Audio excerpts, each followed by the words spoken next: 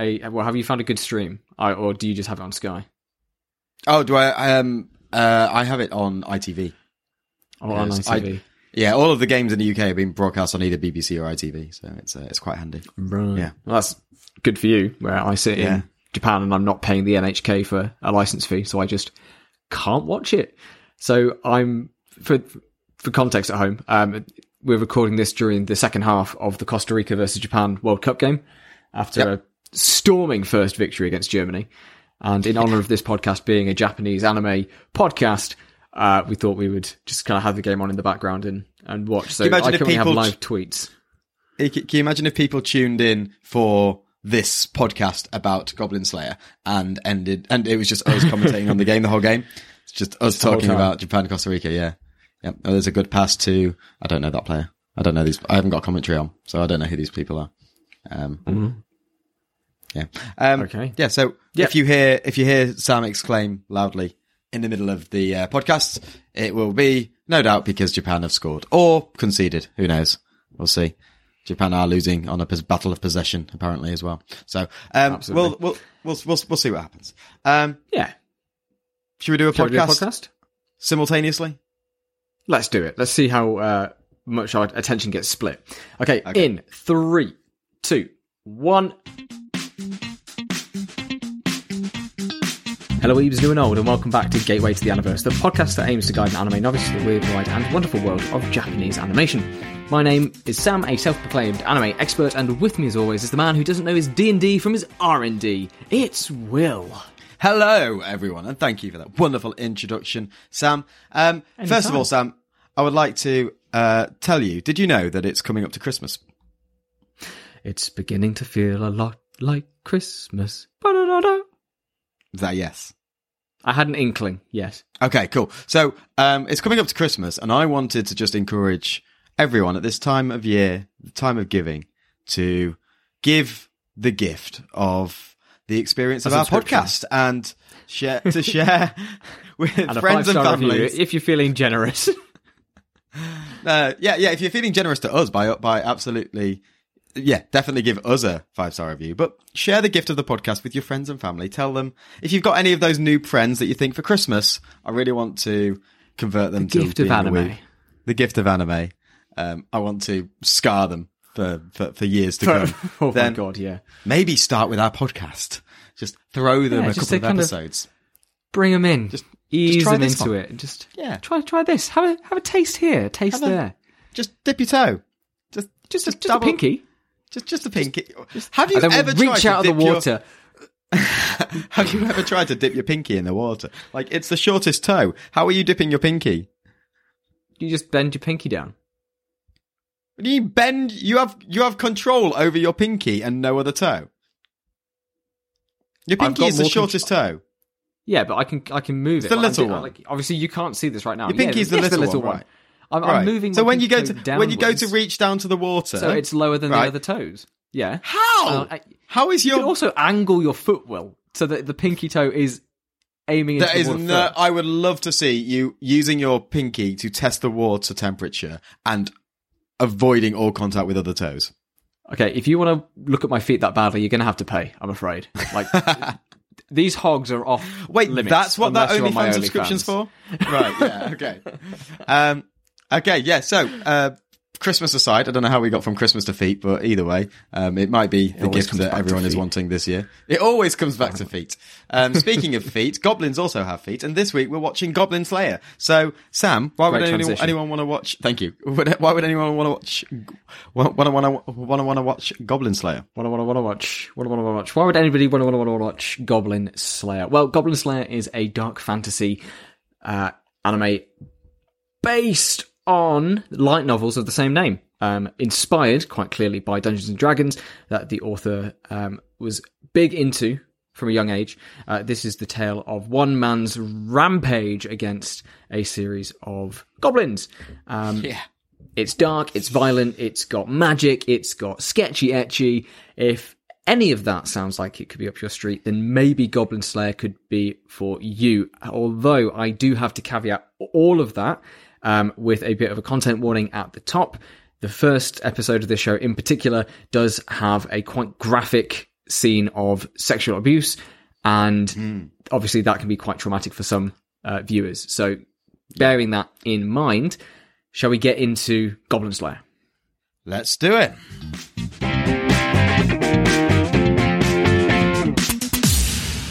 All right, well, Goblin Slayer. I think a bit of does what it says in the tin here, but could you walk us through these first 3 episodes?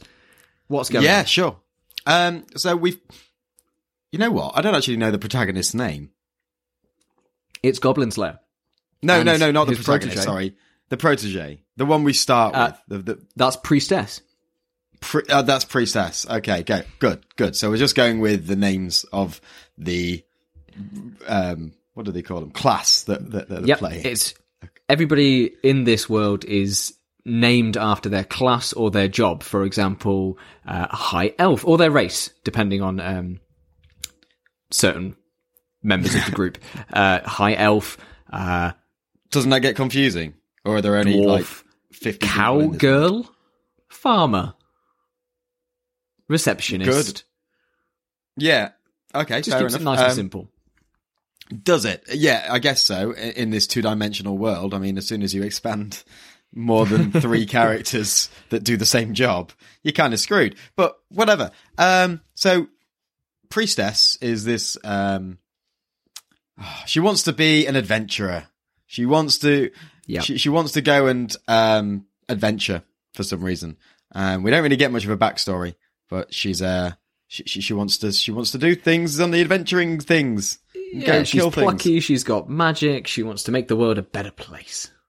So she goes with this brand new, we get her this not power levels thing, but ranking system. She is a porcelain rank. She's just starting out, and she goes off with a bunch of other porcelain rankers. Say that 3 times fast. Yeah, what a bunch of porcelain rankers. And they go off to hunt goblins, because that's going to be nice and easy. Goblins are these little tiny things. And they get absolutely dismembered. They they get mobbed.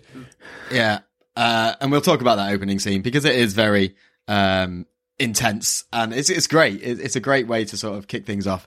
And basically, that sets up this world where goblins are sort of the lowest form of creature, but also kind of badass, and can, especially when they come together and organize, they're pretty dangerous. So our girl Priestess meets up with this Goblin Slayer who saves her in the initial scene, and then spends the rest of the 3 episodes following him around and doing what he says, basically. And he goes off killing loads and loads of goblins, because it's his mission to wipe the world of this horrific race of creature that came from Venus.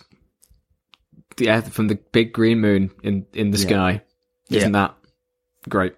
Okay, can you explain that? Nah. Don't worry about it. Just don't worry about it. Yeah, how did they get here? They built tiny little goblin rockets. And I love that they're like, oh, so does that mean that shooting stars are goblins, like, coming to Earth? I don't know.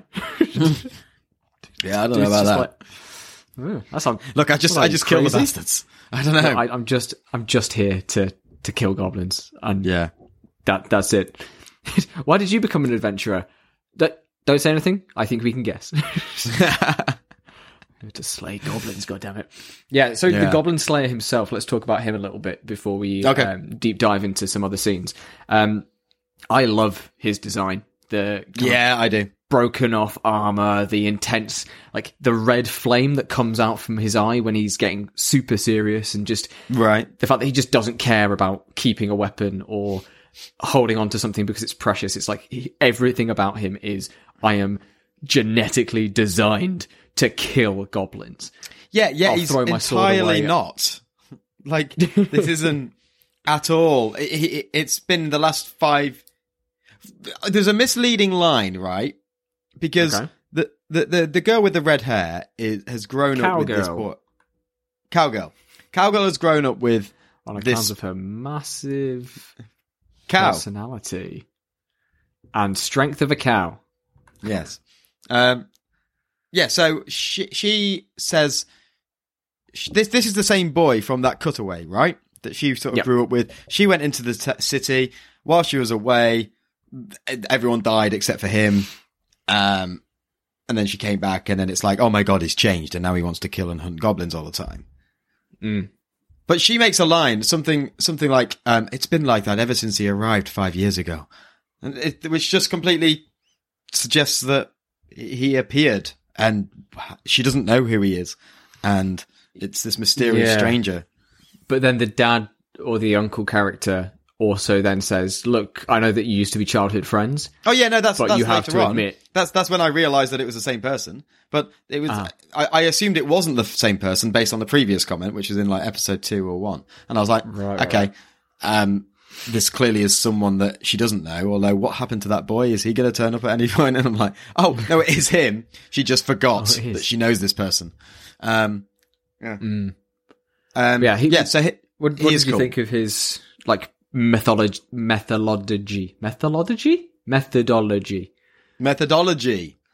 I think he could have cited more things and, used better references, but didn't use the Oxford format. I mean, and that's just, rookie error. Absolutely. Yeah. It's just saves, you got to do it as you go, it just saves time at the end. I think, so when you say his methodology, do you mean like the way he goes about his, destruction of the goblin race? Yes. How thorough he is, all the various different ways he has of dealing with goblins. And of course, it seems crazy that he's managed to learn all this in like 5 years. And where's he learnt it? Now, how has he crafted his skill? Has he shadowed anyone? Do we find... There's a Goblin Slayer 0, the original Goblin Slayer. This is actually Goblin Slayer number 1. I mean, we get a bit of a brief dialogue from him during some of the flashbacks of what happened to the village and what happened to him and his sister, where he says, I just made it my entire mission to kill these things. And some days went well, some days didn't go well. And I just learned and got stronger, and I trained, and I just kept on killing again and again and again.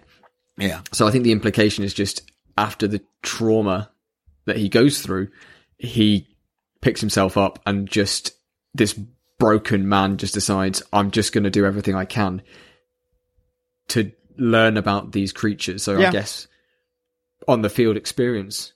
Yeah, no, that's fair. That's fair. He is incredibly sort of cold about everything. He just slaughters all of those goblin children, which Priestess obviously club. Yeah, Priestess doesn't really appreciate. We'll get onto her next because she's a bit of an odd character. He does have that brilliantly dark line when he's about to go club these kids to death. The only good goblin is one that doesn't come out of its stinking hole. And that just kind of, and this is in response to her saying, what if there's a good goblin? And he goes, I admit it. Totally could be. But am I going to risk it? Absolutely not. Yeah. Yeah. But I mean, it's a goblin genocide. But it's also good logic as well. Like if goblins are coming out of the cave, he's assuming they're doing damage and they're doing harm to humans. That's how he finds them, right? He doesn't go searching the depths of caverns randomly. He's not actively he waits for them to cause a nuisance and then eradicates them from there. So his logic is fine. If there are good goblins, then they won't be attacking humans and they won't be on my radar. Okay. And therefore they're going to be fine, So I think there is that sort of, that does sort of nullify his, the sort of sadistic nature of the whole thing. He's not doing it. It's just very practical for him, isn't it? It's like, these things are horrific. They need to die, and I'm going to kill anything that attacks a human or damages human property, I guess. He's also pretty brutal in his, his treatment of other people. He's, like you said, he's very cold to the point where he sees somebody who's been poisoned by this goblin, and instead of even attempting to save, like Priestess wants to do, he puts the mage out of her misery, which, again, for us, having just entered this world, it's brutal because, it's a fantasy world. There's potions and magic and spells and things, and maybe she could pull through, but he just quite bluntly says, nope, she'd just suffer more. Better to put her out of the misery. We wouldn't make it like back in time. She's too far gone. But he then does also rescue the fighter who is further into the cave. So it's a balancing act for him. He is just the most. He's pragmatic. He's looking at the odds and he's taking the odd that's highest. I think most times. Yeah. There's about this world. There's quite a lot of snippets where they're trying to push across this world of suffering, and like we see when the fighter girl comes back, and then there's all this exposition over the top of some scenes where they're going in the carriages and these women are damaged and broken. Basically, the for those of us that haven't seen it, and as a reminder, the whole point is that the goblins are taking women and sexually assaulting them until they've done, and then they're going to kill them. And if they once manage they've had their kids. Right. And then, so that is obviously a very, very dark and sort of what's the word? I don't know. Upsetting, like, narrative. But then they also focus on that recovery side, and it reminded me a lot of Attack on Titan in a way that it's sort of just sort of like back. The scouts coming back, and that sort of raw impact of things after the event. It's not just focusing on the main cast all the time. It's focusing on the ramifications of things that have happened on screen and looking at the effects outside of that. And I think that's really cool. And there's also more like world building snippets that we get about a more traditional Japanese fantasy story, I guess, where the Demon King is back and there's an army of demons in the capital and the capital's been overrun and we're out in the frontiers. And there's all this where's that? I want to see that. Are we going to get more? Are we going to get him fighting other things? I know he's called Goblin Slayer, but he must have to fight other things at some point. No spoilers. But I really like that there is this world building and basically the main characters have come to him to say, hey, look, we need your help to come and be the legendary hero to go and fight the demons again. We're going to be the new legendary party. We're the representatives from all of the other nations. We have this special mission to do. And then afterwards we'll go fight the demons. And he's just like, nah. Go away. And then they say, wait, actually, hold on. There's some goblins involved. there. Okay, fine. Oh, okay, right. How many? Where are they? How do I kill them? Do you have a map? Pay me whatever. And I love that final line. He doesn't care. Like, he just wants to make enough money to buy new equipment that he's immediately going to discard or throw at a zombie. It's crazy. A goblin. It's crazy though. Like, yes, he's so focused and it's admirable and it's like, I've just got blinkers on. Yeah, maybe. I think he's somewhere on the spectrum. His special interest is killing goblins. And that's the only thing that he perks up for. That or the massive PTSD. But I think potentially, the PTSD definitely has an impact, I think. I think the trick he's missing though, and this is the same with all these broody, miserable characters that have these lofty idolizations and goals. You would arguably be doing much better if you were more sociable and had people on your side. Yeah, definitely. But also, like, there is no negative to being polite and courteous and considering others, at least on the surface. Like, even if you've got these, you've got your goal and things, but like being stoic and all of this sort of really like hiding yourself away from society and not connecting with people, it's never going to help. Yeah. And I think part of that comes into, again, the world and the ranking of these goblins. Like, in most fantasy games, D&D especially, some of the first enemies that you ever fight are goblins. They're the slime of Western fantasy. And in this world, they're portrayed as being dirty and like finicky little pests that come into towns and steal livestock and damage fences and stuff in small numbers. So no adventurers want to deal with them for too long. They want to rise up for glory, as the first guy from the new party say. He's like, oh, I want to fight dragons and I want to be a hero known across the land. So it's glory. And if, like Goblin Slayer, you're spending your whole time just fighting vermin, essentially, Vermin with the capability to be horrific, but still vermin nonetheless in the eyes of most people. That reflection is going to fall on you a bit somewhat as well. And I think maybe just over time... I get that. Go on. But like that drive that he has and the fact that he does turn up with dirty armor and he doesn't take any other quests. Like, he works with other people, but as we find out with the very voluptuous witch in episode 3, that he does work with other people, but only to get what he wants so that he can kill more goblins. And he just... Yeah. He's just single track. I wonder why more people... Like, you think, like, the other adventurers wouldn't necessarily respect him and sort of appreciate what he's doing. But I would feel he would have a hell of a reputation with local villages and towns and stuff that would arguably seek him out. Like, I think by this point, he should have his own little enterprise. He could have, like, people coming direct to him, and he could, because he's not bothered about price either, he could be like, right, make your donation. Where are the goblins? Off I go. He doesn't have to queue up and wait for people to come to him. He could just say, right, here's the blacksmiths, here's the apothecary, and here is the Goblin Slayer. And you go straight to him. And then it's like, hey, I love what you're doing, man. I love your craft. You are just doing things for the people. You're eradicating these vermin. Let me join you.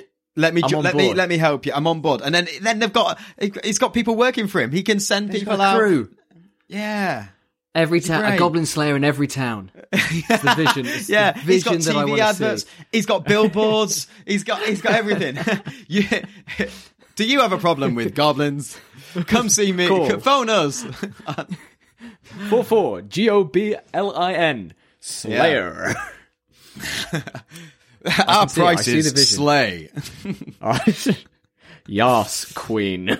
Yeah, I think that's the end goal. I think that's where the season should finish, or the series. Absolutely, should finish. he just becomes the ultimate hero of everything, and has his business, and it's all good. He just retires happy, knowing that he's got his legacy of hundreds of people working. Goblin Slayers. Somebody picks up his legacy and moves on with it, and that's it. The world's protected from goblins forevermore. We've got to blow up the moon. Why? Goblins on the moon. Maybe that's his final goal. He just wants to blow up the moon. And he's just going to keep killing goblins until it somehow happens.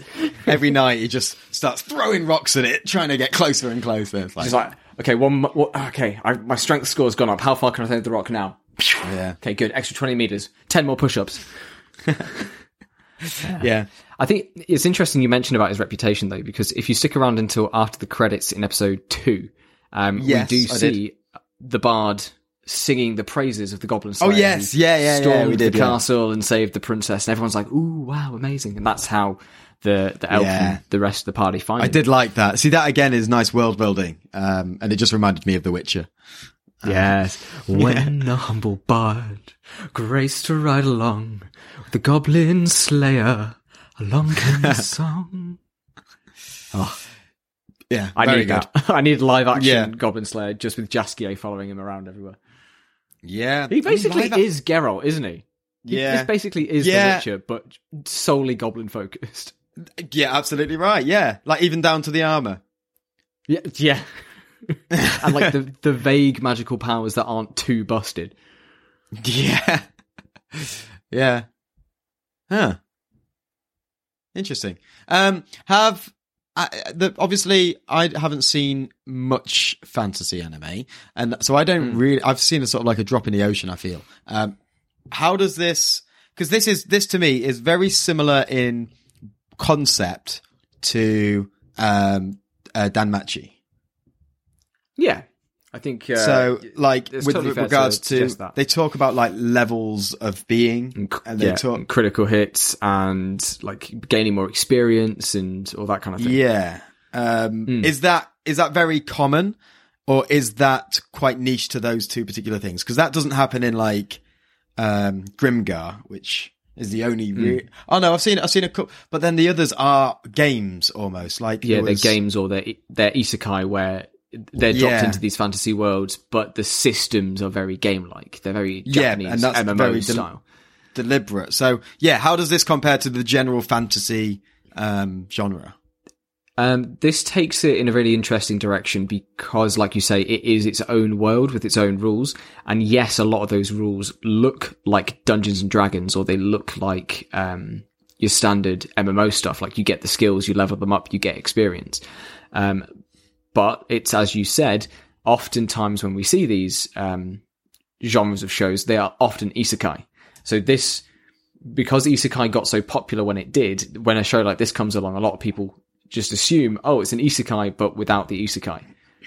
But it's easier to say that this is, I guess, tabletop fantasy would be closer for Goblin Slayer. I know there is a lot of talk in here about the gods use dice, and there's dice. Oh, in the yeah. OP. That was weird.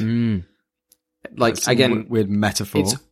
It's all stemming from the author's idea of his tabletop RPG days and him playing Dungeons and Dragons with his friends and being inspired by it. Even to the point that when this show was airing, Crunchyroll released D&D style character sheets for the main party. And so wow, you could pick it up and do like a one shot where you got to play as Goblin Slayer or Priestess or High Elf. And it was, I think it is unique in that sense. And you don't often find others in this vein. Everything's always like a reincarnation or and I died and woke back up in this world. To just exist in a world like this is a rarity for anime, because you have to immediately find your latching on character, and you can't really latch onto Goblin Slayer because he's just too powerful. So you kind of have to jump in with Priestess, and the shorthand of isekai is just that, oh, well, everybody gets it. I'm starting at 0, but it's a video game, and I've played video games before. I know how to level up, so I can relate to this protagonist and his journey here. Whereas here, it's like we're already meeting like a level 10 adventurer who has been around the block 3 times. Yeah. Okay. Cool. That answered my question. So where do we want to go? Like with Priestess. Let's talk about Priestess, because she's a bit pointless, really. She's interesting insofar that goal. Yeah. Costa Rica. No. Yeah. Oh, my life is not updating. They just cleared a corner, right? Oh no. There's only 9 minutes left. Oh, Japan, come on.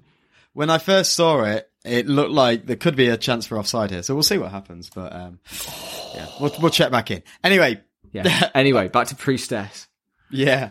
Yeah, I was saying she's interesting insofar that she wants to be an adventurer, but we don't really have her motivations. And she looks so broken in that initial scene. And then, and I love the framing of this and the direction of this. When the episode 1 first starts and everything is grey and everything is like washed out colours, except for Goblin Slayer's torch and the light from his eye. And that kind of goes back into Priestess and kind of gives her the, I guess, the hope to, or the gumption to keep moving forward. And it's a small thing, but she kind of seems to fall into the, well, if I help Goblin Slayer, then I'm helping other people. I'm helping people like my first party. But I just feel like that she never really explains that. Yeah, she doesn't. And again, I don't need her to explain every little thing, but I feel like we don't know anything about her yet. Have we had any backstory? No, absolutely none. No. Other than she trained at a temple to get the blessings. Yeah. So there's no backstory. She follows this guy around and wants to be a part of his crusade, but arguably hasn't really earned enough experience of the world to say that that's what she should be doing. Like, she has moral quarrels with his attitude to just killing all creatures or all goblins.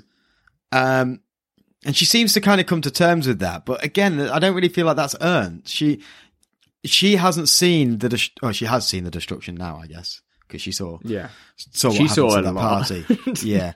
But do you know what I mean? I think she almost needs to have gone on seen a few more other things, worked with a few more other people before sort of finding her place. Like, maybe she's found something in this guy that she sort of resonates with, but I'm not really sure why. And I feel like that comes down to knowing her and knowing backstory. And she just seems a bit sort of, passive and a bit, I'm just going to go along with this guy because the viewer needs to follow this guy because it's the story, rather than anything of her own volition.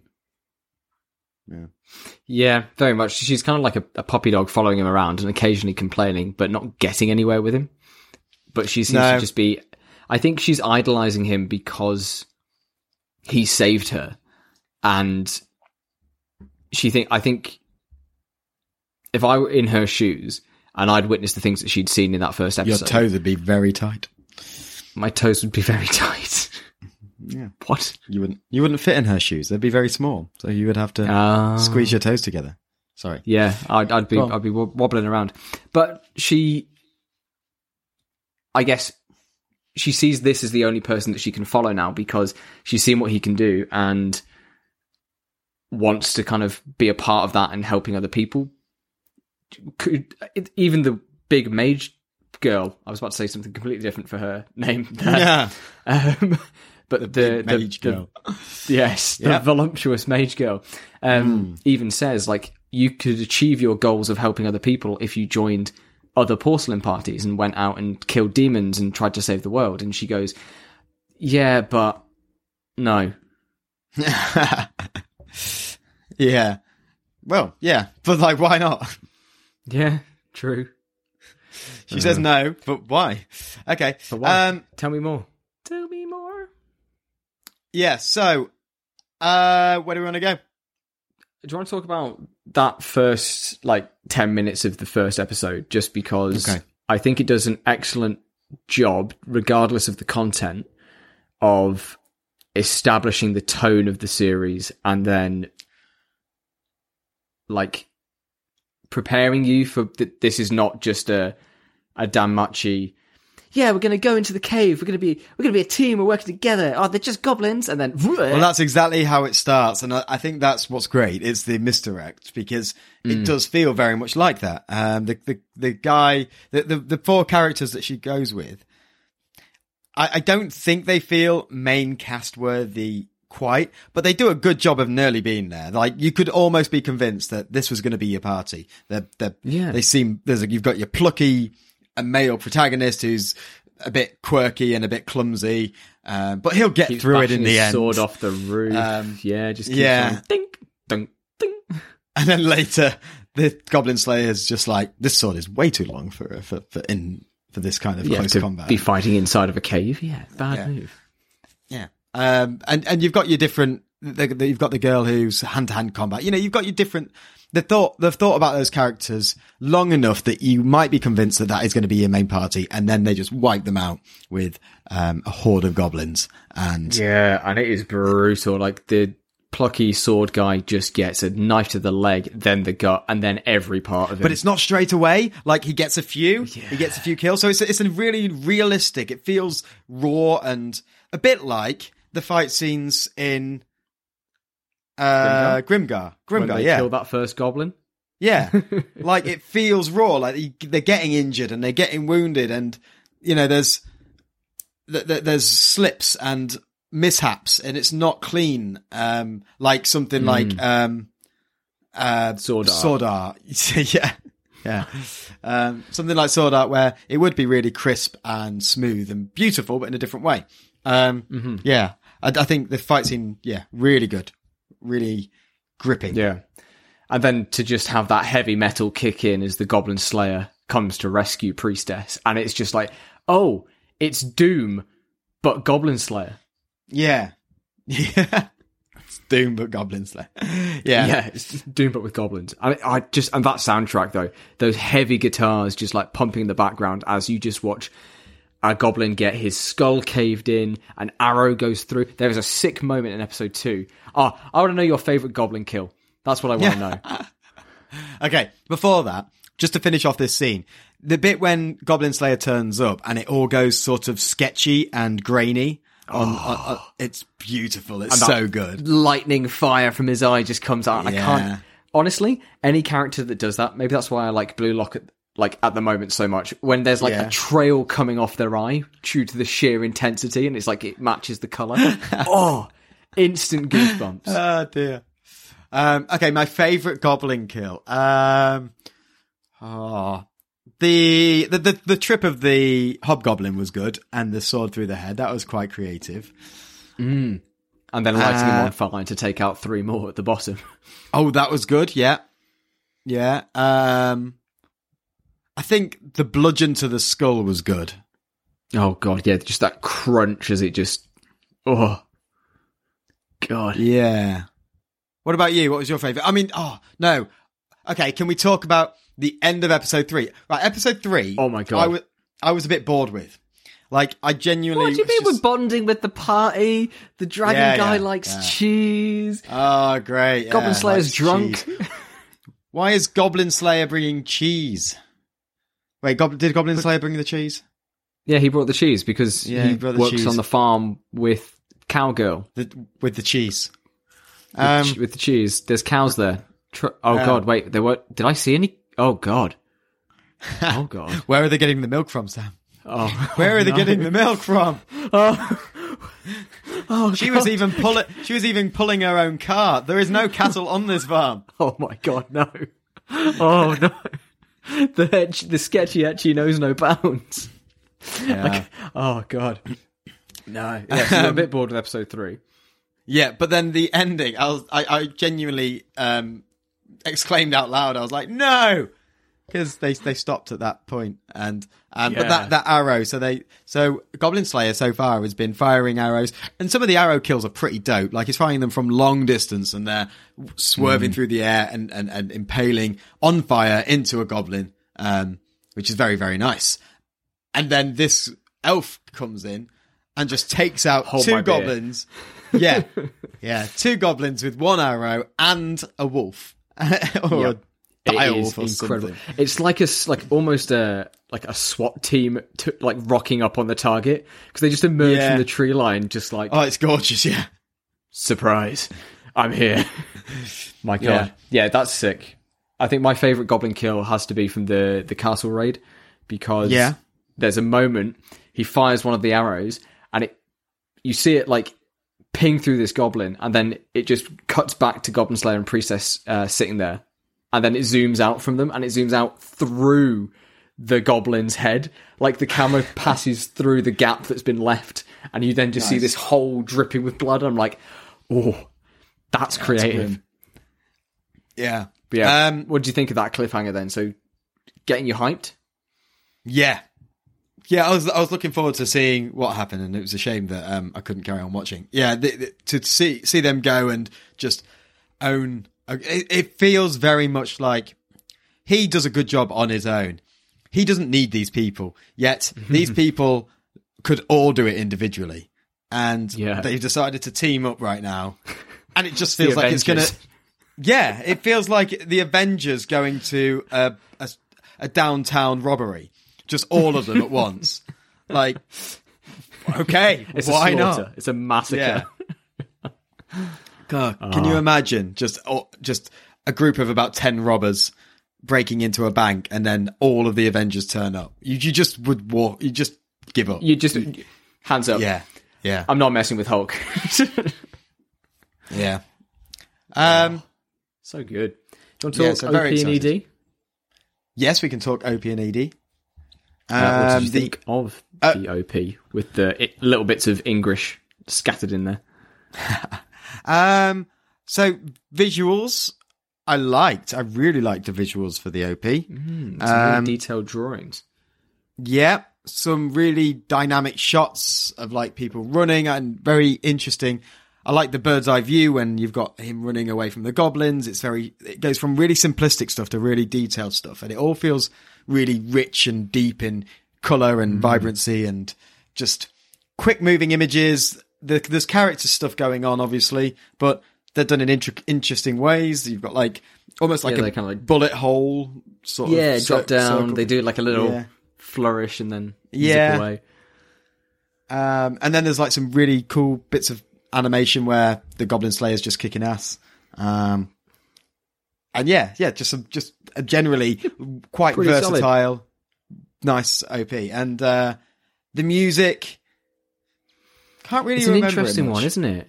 it's kind of operatic. Like it's really slow to start with when him and the priestess are just kind of standing around, and then it starts to just be like the tempo quickens, and then things start escalating as the song escalates as well, which I think is really nice.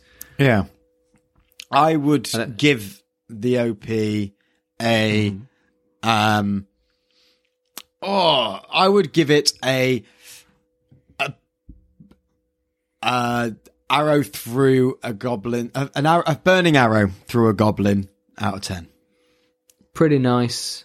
Maybe not the most effective way to kill a goblin, but it's bright. It stands out. Yeah, it's bright. I like it because of the fire.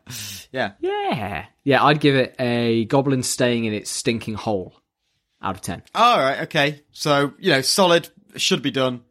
Not hurting anybody. No, good for everyone. Yeah, just nice. All parties involved are happy. Yeah, everyone's pleased. Yeah. How about the ED then? The ED. I like this as well. Yeah? Yeah. It definitely, I think this feels more like an OP with the song at the very least. It's a lot more kind of upbeat and a bit more kind of like rock ballad-y.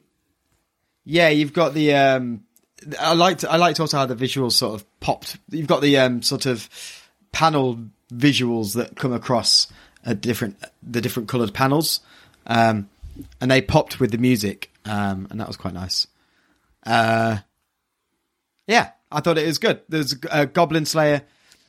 He was it starts with watching him through the visor, doesn't it? Walking towards you, and then he walks through all the fields of swords and bows that are sort of and left behind. And I thought that was quite, it's quite symbolic, obviously, and it just haunting, a little bit haunting, but with quite an upbeat song is quite contrasting and nice. So yeah, overall I thought that was pretty good.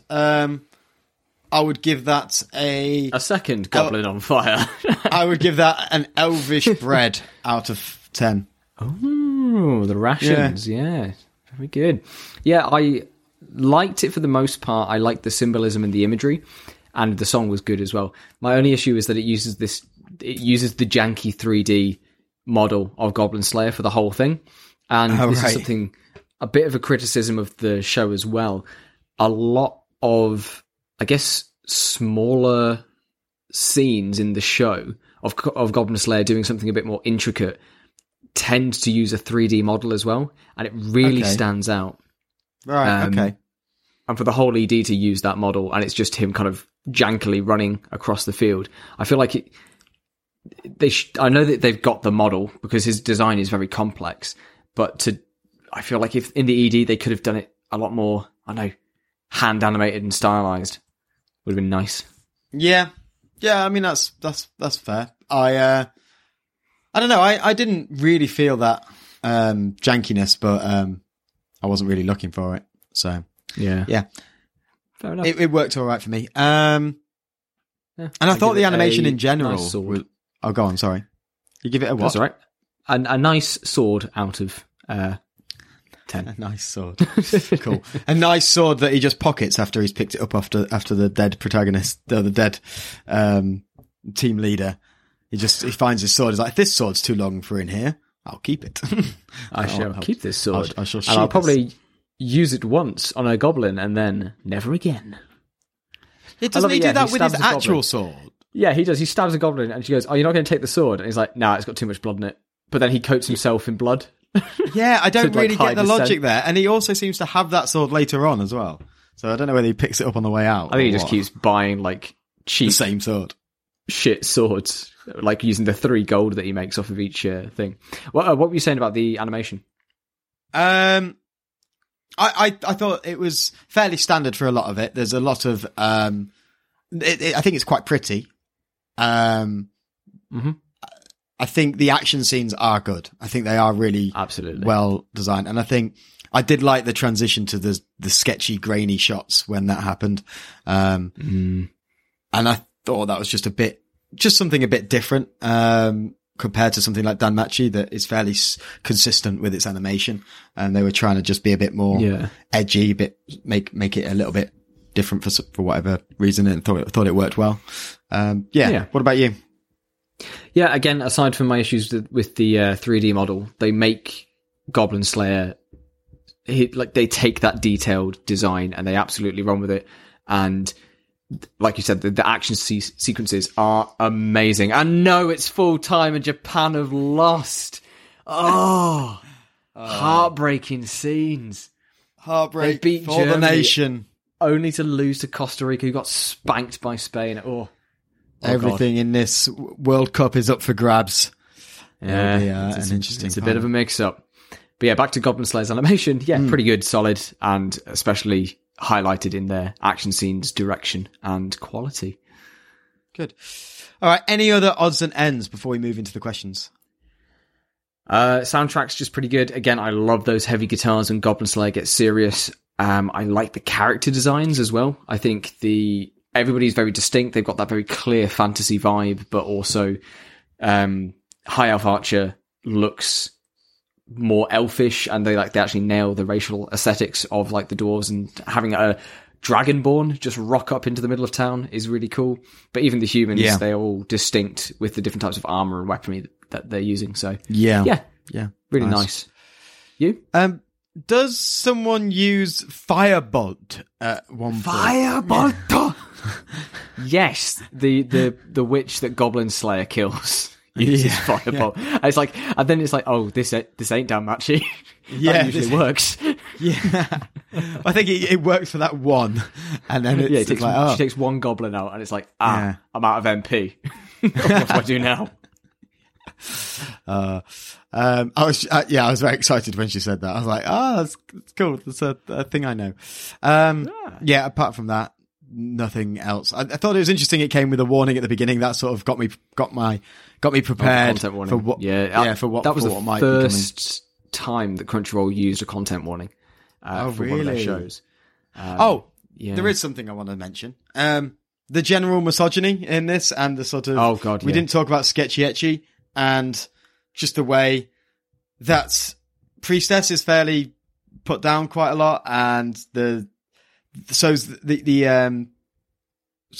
the receptionist is leered on a lot, and we've got the cowgirl who's very well endowed. We've got the other mage, or whatever she is, that's very promiscuous and sort of wearing very sultry outfits and everything, and all of that. There's all the sexual assault. It's only aimed at women for, I guess, biological reasons, but also, like, do you need to have that? Could you not just have had the goblins be little murder bots? Did it have to be sexual assault? Like, could you have elicited the same effect without stripping off two characters and having them violated? Like, and again, to match with that, the priestess wets herself, and it's quite, again, graphic. There's like a zoom in on her doing it, and it just feels like the author's fetishizing a lot of things, but also having it in this grim, dark world, which can be very off-putting. Like, the cool action sequences and characters and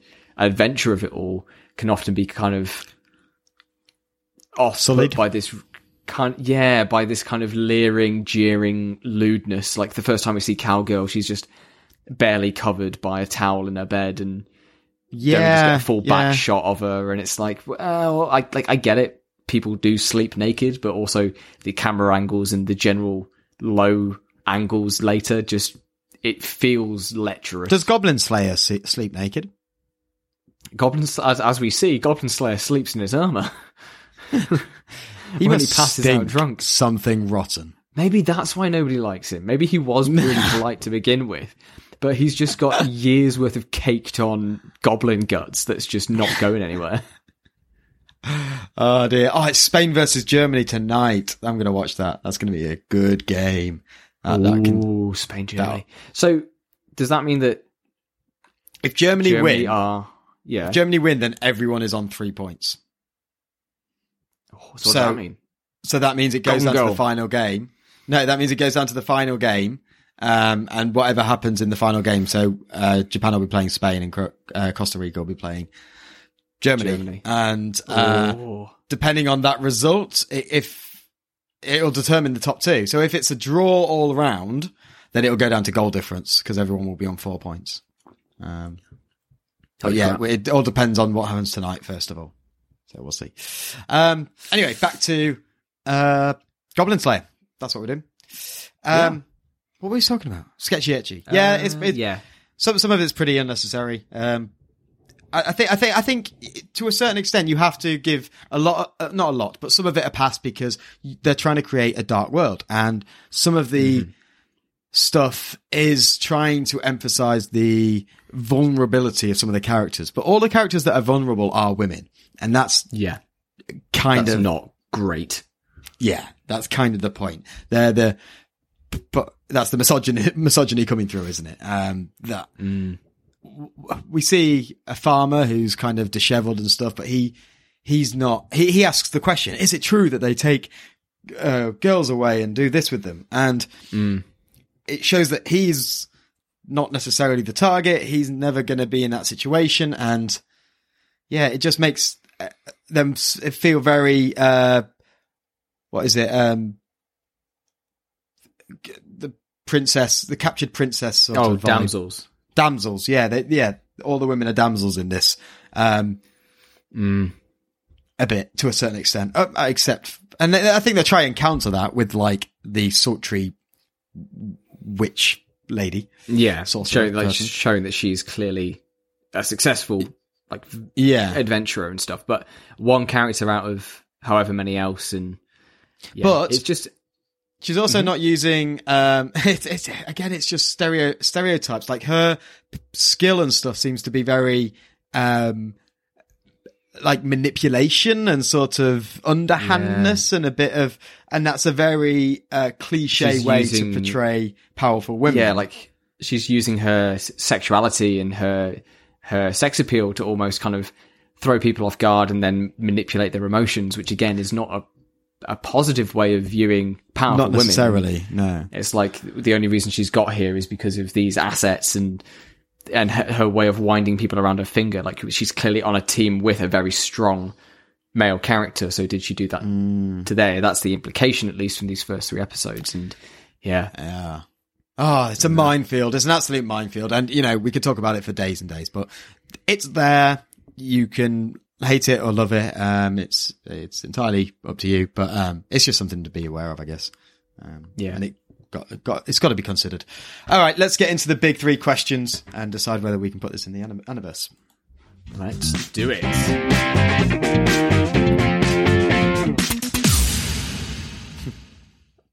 Okay, Will. Oh, hello. We just stepped on each other's toes a little bit there. That's a little bit. Your pinky toe that's in the bathwater. Yeah. Was that on air? I think so. Yeah. Yeah, because we got on air. we got talking about feet from Christmas. Yes, we did. Yeah.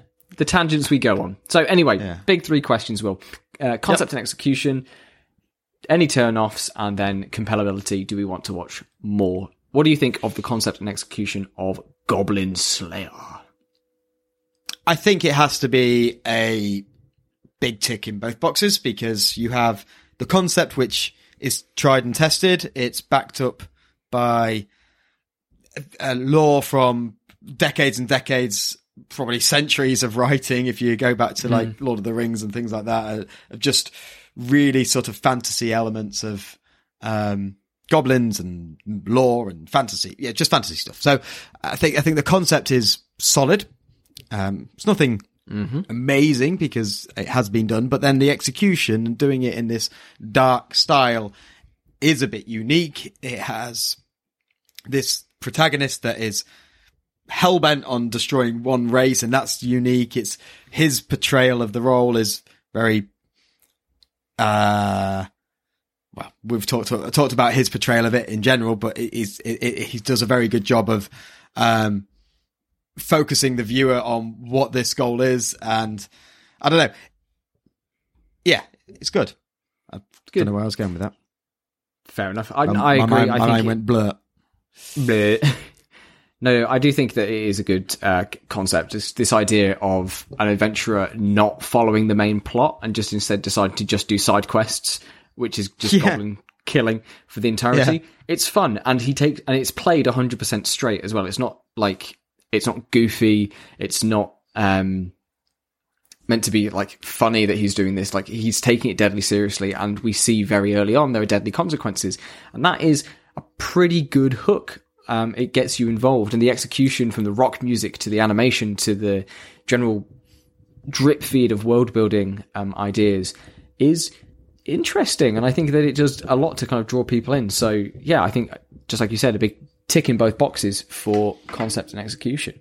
Then good. We jump over into turn-offs, and you go with this one.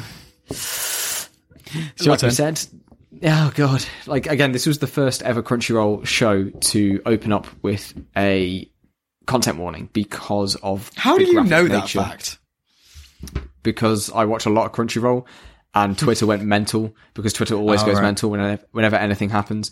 When it popped up in front of this episode, and it was like, this is the first time Crunchyroll's ever done that. Well, what if they've done it for this? Why haven't they done it for this show or this show or this show that's in their catalogue and is much, much worse? But I think it was because it was airing weekly, that's when they started to do this, and shows since then, episodes of Vanitas, what's it called? Vanitas something. You know what I mean? The vampire guy. Some episodes of that have the particularly violent episodes of that Book of Vanitas?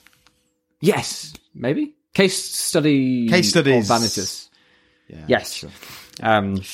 Some episodes of that had that content warning in front of it, and for good reason, because it shows scenes of kids being killed.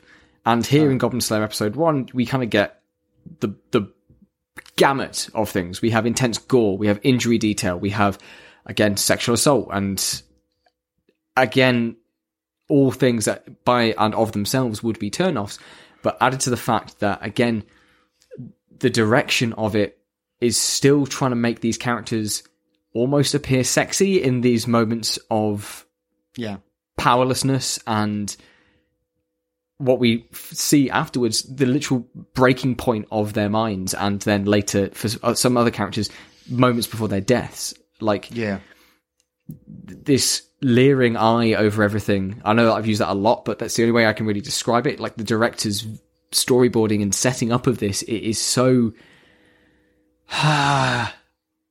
just reveling in sex and violence, but also there's not really a message there for it yet. It's just, we'll make them sexy for sexiness points so that the otaku will come in and laugh at the sexy girl, but then we'll also do the most horrible thing that could happen to the sexy girl, and then still frame it in a sexy way with her back all arched and getting its side boob and arse into the shot. And it's like, it just leaves you with a weird feeling.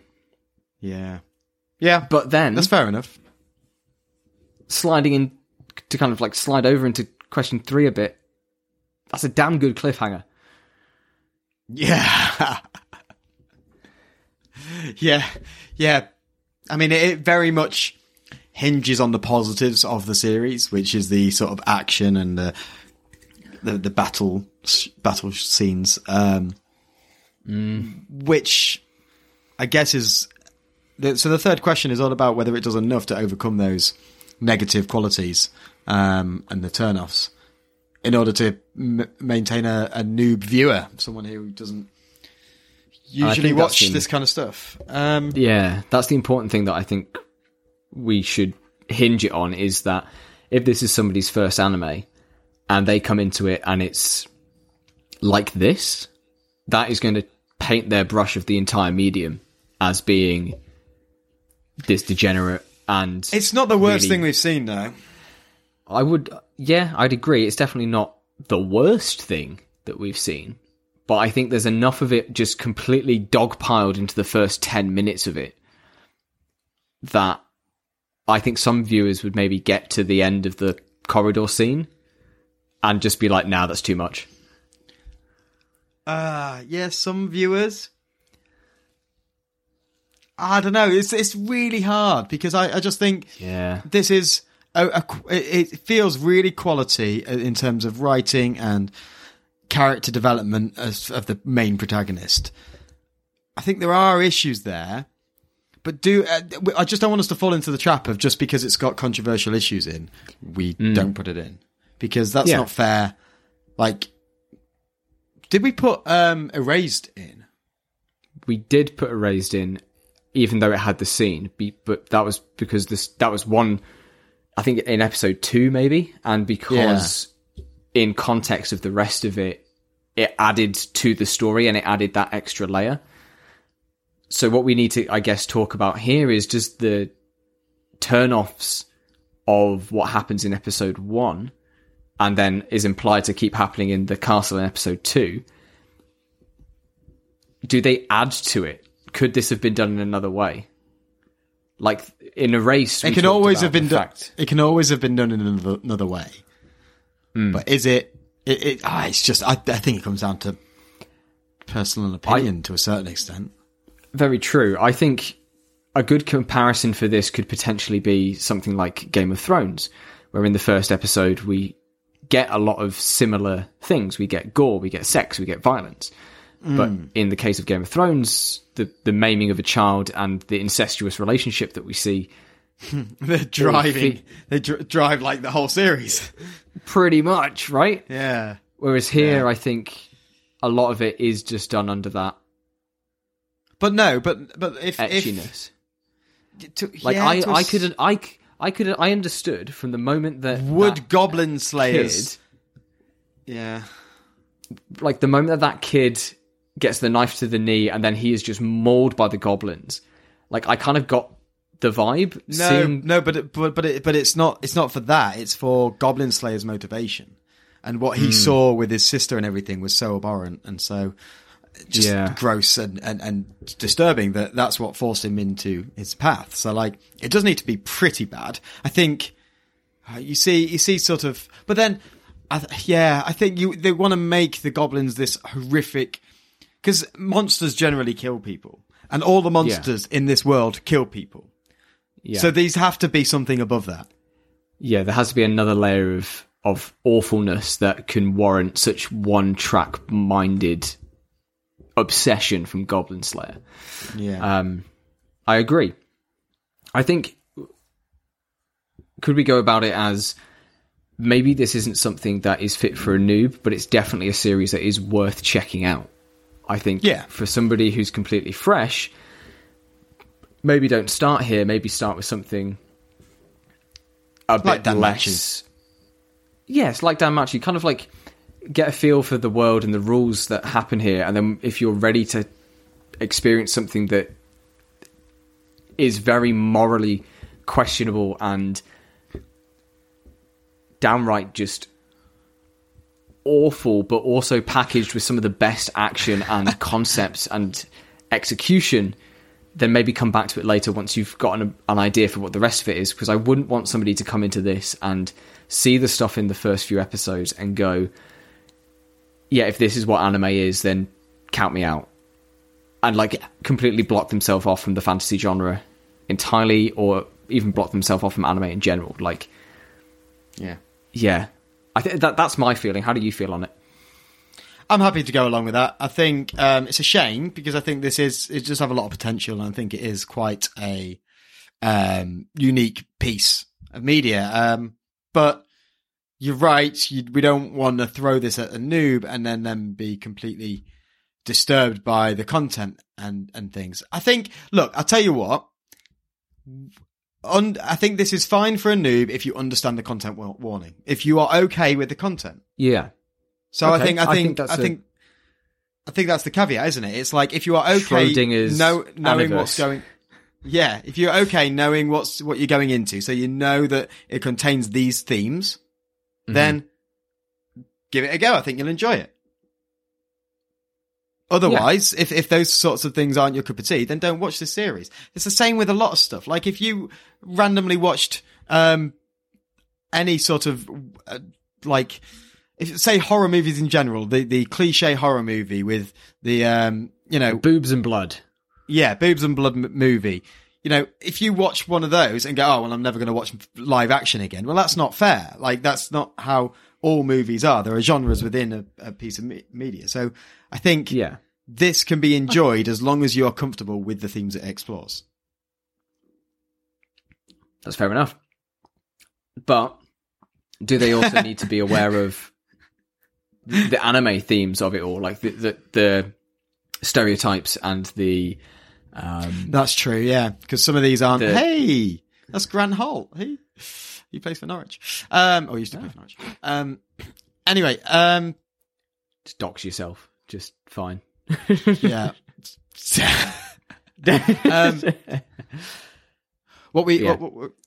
Yeah, does it? So yeah, the anime tropes. Yeah, you're right, because having said that, some of the things that happens in it isn't just the themes; it's just the way anime is. Yeah, like even the idea of going to the guild and signing up and the ranks of adventurers and the spells and the experience and everything like that, on top of all the other stuff that we've already spoken about, that is something that isn't really dwelled upon in the show. It's just kind of assumed that you get it and you're running. Like, it's trying to get you to the twist as fast as possible. And then after that point, again, the world building is drips and drabs. It's just assuming that you understand what the almost the gameplay loop is. Go on a quest, get the reward, come back, do the thing. There's a 1 month time skip that just happens as well. So things are moving at quite a fast pace. So maybe another reason it's maybe not so newbie friendly. I don't know. Like, at least with Danmachi, we get to see Belle's journey consistently. Whereas here it's like, oh, I was nearly killed by goblins. Okay, now I've got this brand new spell. And it's been a month and I've got armor and shit. I think, look, I think we've done it to death. Yeah, I think not in, but I also think if you've gotten through all 105 odd episodes that we've recommended to you here on Gateway to the Universe, you are now an experienced anime fan. So you should definitely check it out. If, again, like Will says, you are comfortable with those content warnings and you're prepared for what is about to be shown to you. Brilliant. Okay, thank you all for listening. Hope that makes it clear, because it's not clear to us. We will see you next week in the Universe. If you're not sticking around for Slice of Life, me and Sam will have a little catch up. Make sure you do spread the word. I hope you have a good Christmas. If this episode will be released sort of December something, so we might have another one or two before then. So hope you're enjoying the festivities, and reach out, let us know what you think of Goblin Slayer. Hit us up on Instagram and Twitter, and we're happy to converse, and we'd love to hear from you and see what you've got to say about this wonderful, obscure, random thing that we've just watched. Thank you for your time. Don't forget to leave a like, subscribe, give us a 5-star review. Yep. Ring that bell if there's a bell somewhere. There might be a bell somewhere. Yeah, just pick up a cowbell. Just start cowbelling. Just go wild. Oh God. Where does the milk come from? Where does the milk come from?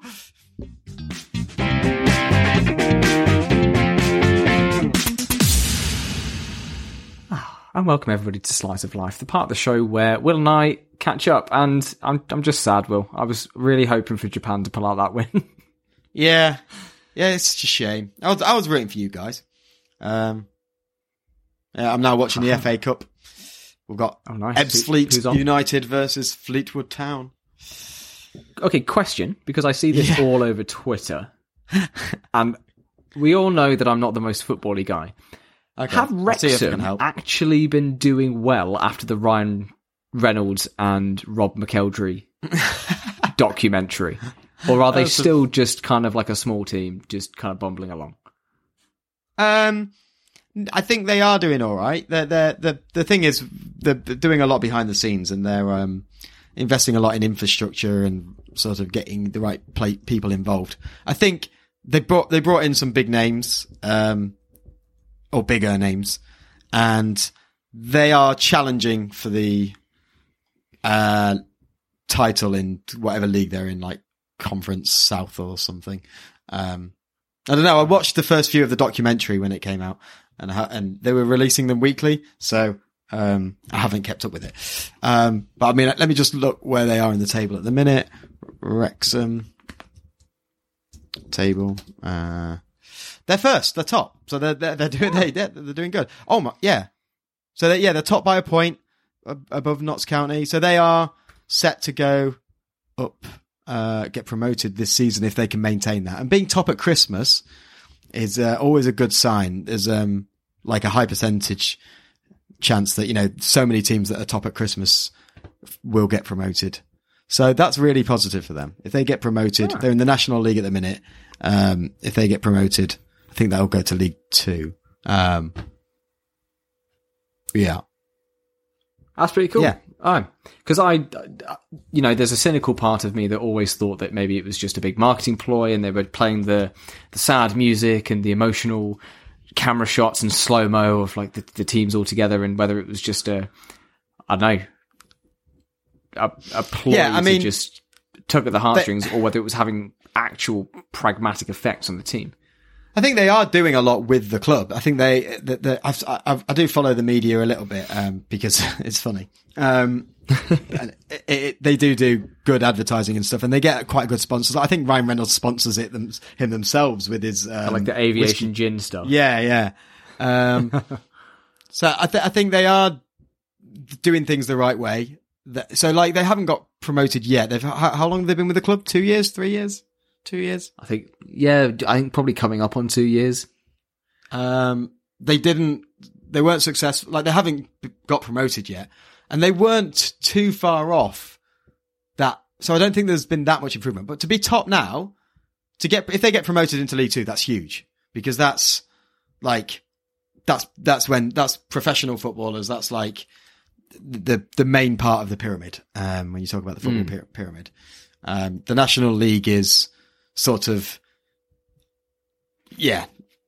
not great. It's the first, League 2 is the first professional league, I think. National League is semi-pro, as far as I know. Might be wrong, but off the top of my head. Because Cool. Thank you for your insight. That's all right. What have you been up to apart from watching football? I've been playing the worst, best Pokemon game that's ever been released. Pokemon Photo? The Pokemon Snap. That's a banger Pokemon game. Snap. Fuck off. Never I've been playing Pokemon Violet, the most recent game out on the Switch. Oh, yeah? And it is a buggy mess. I'm falling through the floor. The graphics are stuttering. There's no frame rate. Did you just Mr. Miyagi a fly out of the air? Yeah, I did, yeah. Good effort. Thank you. Yeah, basically, it's been 2 years since the last main release of a mainline Pokemon game, and it's very clear that the team behind it had a lot of really good ideas. They just didn't have enough time to polish it, because the Pokemon company needs a game out every year. They need it to do well. They need to make $1 bajillion. And the saddest part is, despite this being possibly like the worst reviewed mainline Pokemon game in however many years, worst user reviewed mainline Pokemon game in however many years. It's made the most money. It's sold 10 million copies in its first 3 days, which is ludicrous. It's the biggest opening any Pokemon game has ever had. It's the biggest opening any Switch game has ever had. And it's just, in some cases, like, it's literally unplayable. It just crashes. It just dies. It just boots you from the game. Models are stretching and whatever, but damn it, it's fun. Is it actually? It's actually like, so it's open world Pokemon, so you can go out and you can go in any direction. You get this creature bike that lets you travel and jump and swim around, and the concept is sound. Like, you can point yourself in a direction. There's numerous other objectives to the story. Like, you've got your 8 gym leaders that you go fight, but then you've also got these Titan Pokemon that are huge versions of regular guys that power up your bike and have an extra storyline to it, which almost brought me to tears, because it's about an old dying dog Pokemon, and you're trying to bring it back and make it healthy again. And it's really like tugs at the heartstrings. And then you've got like the rebel team who are rebelling against the system because they've been looked down on, and they're trying to make an active change to the bullies and reform them, but you're also like tearing through them all. Since when did Pokemon get so political? Political? I guess. It's not so much political, it's more just like, the bullies were failed by the school because the school is like the Oxford Sounds pretty of political. Spain. All for the toffs. Okay. Yeah. But like, yeah, it's just, there's so many good ideas here, and if it had maybe like a year more in development, or Nintendo actually fucking upgraded the Nintendo Switch so it wasn't just like a DS with an extra hard drive, maybe we would have the best Pokemon game ever. But as it stands, So about the Switch, So as it stands, finish your thought, because I did interrupt you there. Yeah, basically, the main thing I'm getting out of it is the reviewers all gave it really high scores, even though objectively it performs worse than Sonic Frontiers, and people called Sonic Frontiers an unfinished and soulless game. So fuck you, critics. I don't like you. You're ruining everything. My boy Sonic deserves better. But he is beating Pokemon in the user review scores by a wide margin, so it makes me happy. Yeah, what were you saying about the Switch? So I was looking for Christmas presents for me and Lizzie and I was looking at Switches again. And I always end up coming to the same conclusion that I don't think there's enough I'd play on it to get it now. And also, it's like 5-6 years old now, and like you say, there's not been that much development coming out. And something else. And there are rumours that there's something coming out soonish. There's always rumours. There's been rumours for the past 3 years that we were going to. Well, yeah, but the longer we wait, yeah, exactly, the yeah, more but true it has to be. Yeah, the more true it has to. Like at some point, there will be. Spinning my arms and walking towards you. Eventually, if you get in my way, it's not my fault. But like as far as like time periods go, 5 years, 5-6 years is about when new things start to come out, isn't it? When you look at like Xbox and PlayStation and things like that. Yeah. Xbox and PlayStation recently actually said that they're not going to release or consider releasing any new hardware until about 2028. Oh, good. Okay, that helps. Good, because I'm also looking at PS5s as well. Oh my god, so worth it. Bro, honestly, and with my new TV, spicy. Dude, it's not worth it for me though, because every time I fucking think about it, I'm like, yes, I can spend 500 quid on a PS5 to play FIFA. Like, that's all I'm bloody doing. Like, it's not worth it. Just I don't have the PS4 time Pro, to invest. I reckon. Yeah. Why? Is that a significant upgrade from the PS4? It was it meant that the PlayStation didn't sound like a jet taking off every time. Yeah, again, not really fussed. Not really an issue if you're playing FIFA, to be honest. No. So, yeah. I don't know. It's things that I'd like to have. Like, it'd be great to have, but can I really justify it? I don't know. Yeah.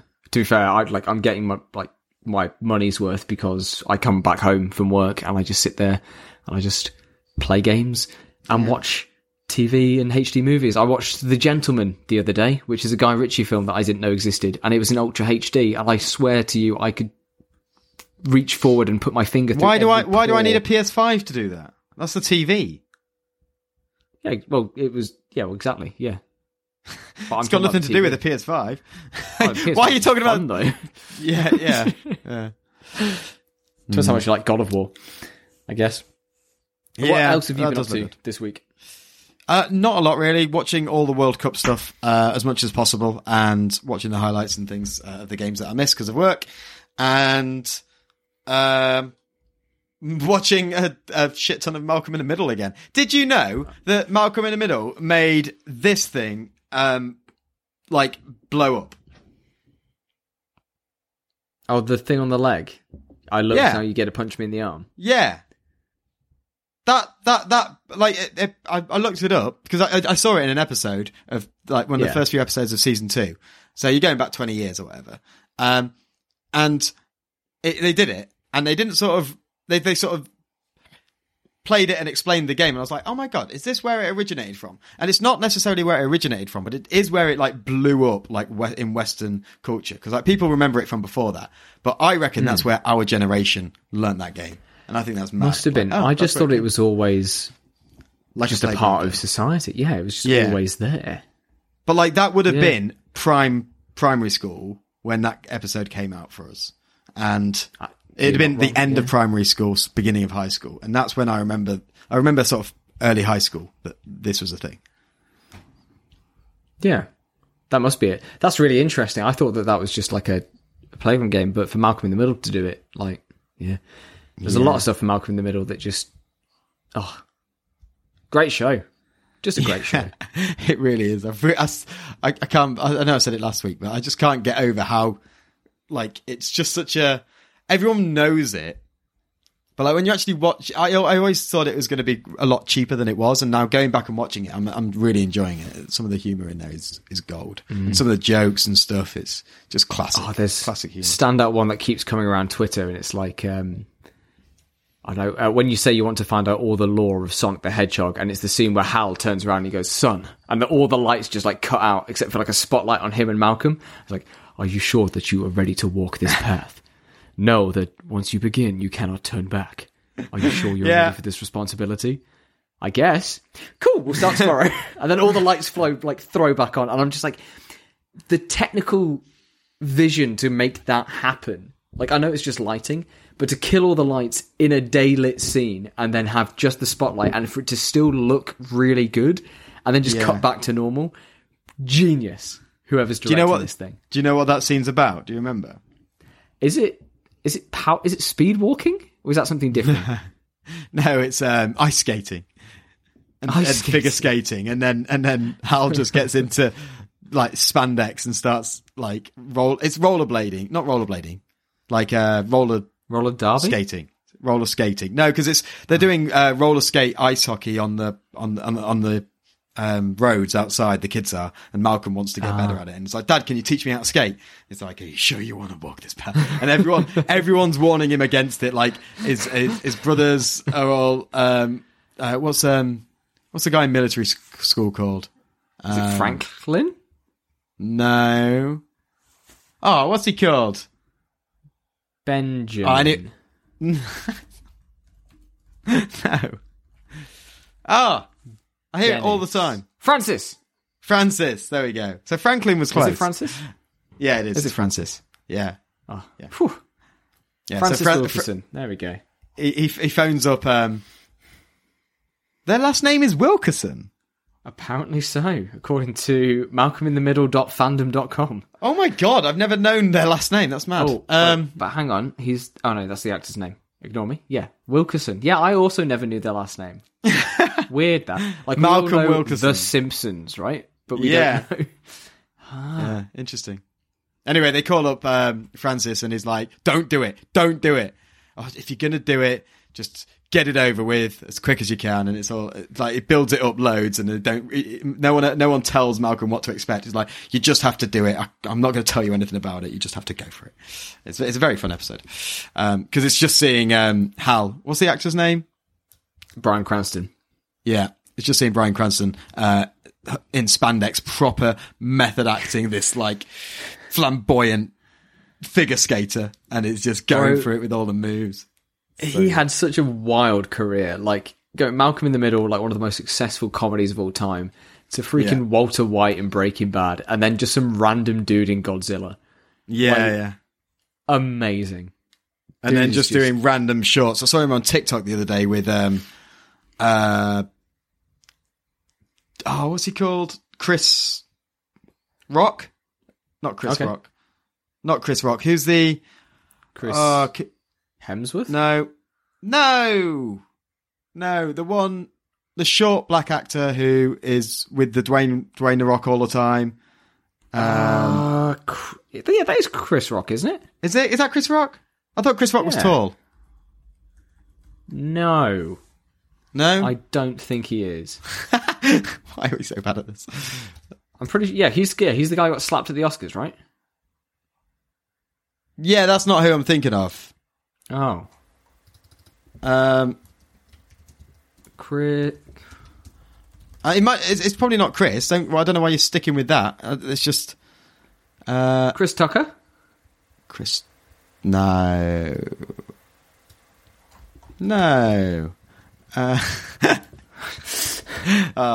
God, I don't know. Doesn't matter. Christ, let's finish that conversation because it's going nowhere. I'll look. All right. God, great. Okay, we'll leave the episode there. That sounds like a good point to leave it. Yeah, completely again, mid-thought. go out with a bang, they say. Yeah, absolutely. Mid-tangent thought. I love it. Okay, thanks everybody for listening. And cheers. See you next time.